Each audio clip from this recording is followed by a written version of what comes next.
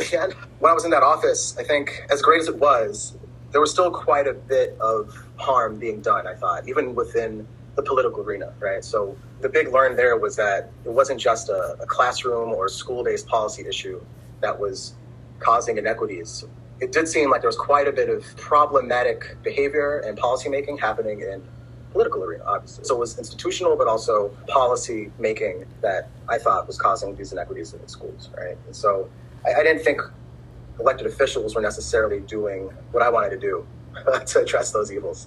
So I actually left that position and applied to graduate school to go to TC to take another whack at learning more and unpacking more about our education system. But in between that job and my work at TC now, I wanted to do something else also relevant to education. And there was an opportunity in the mayor's office of New York City because the census was happening, right? So the 2020 census, which is still taking place. Please do your census if you haven't, whoever's listening to this.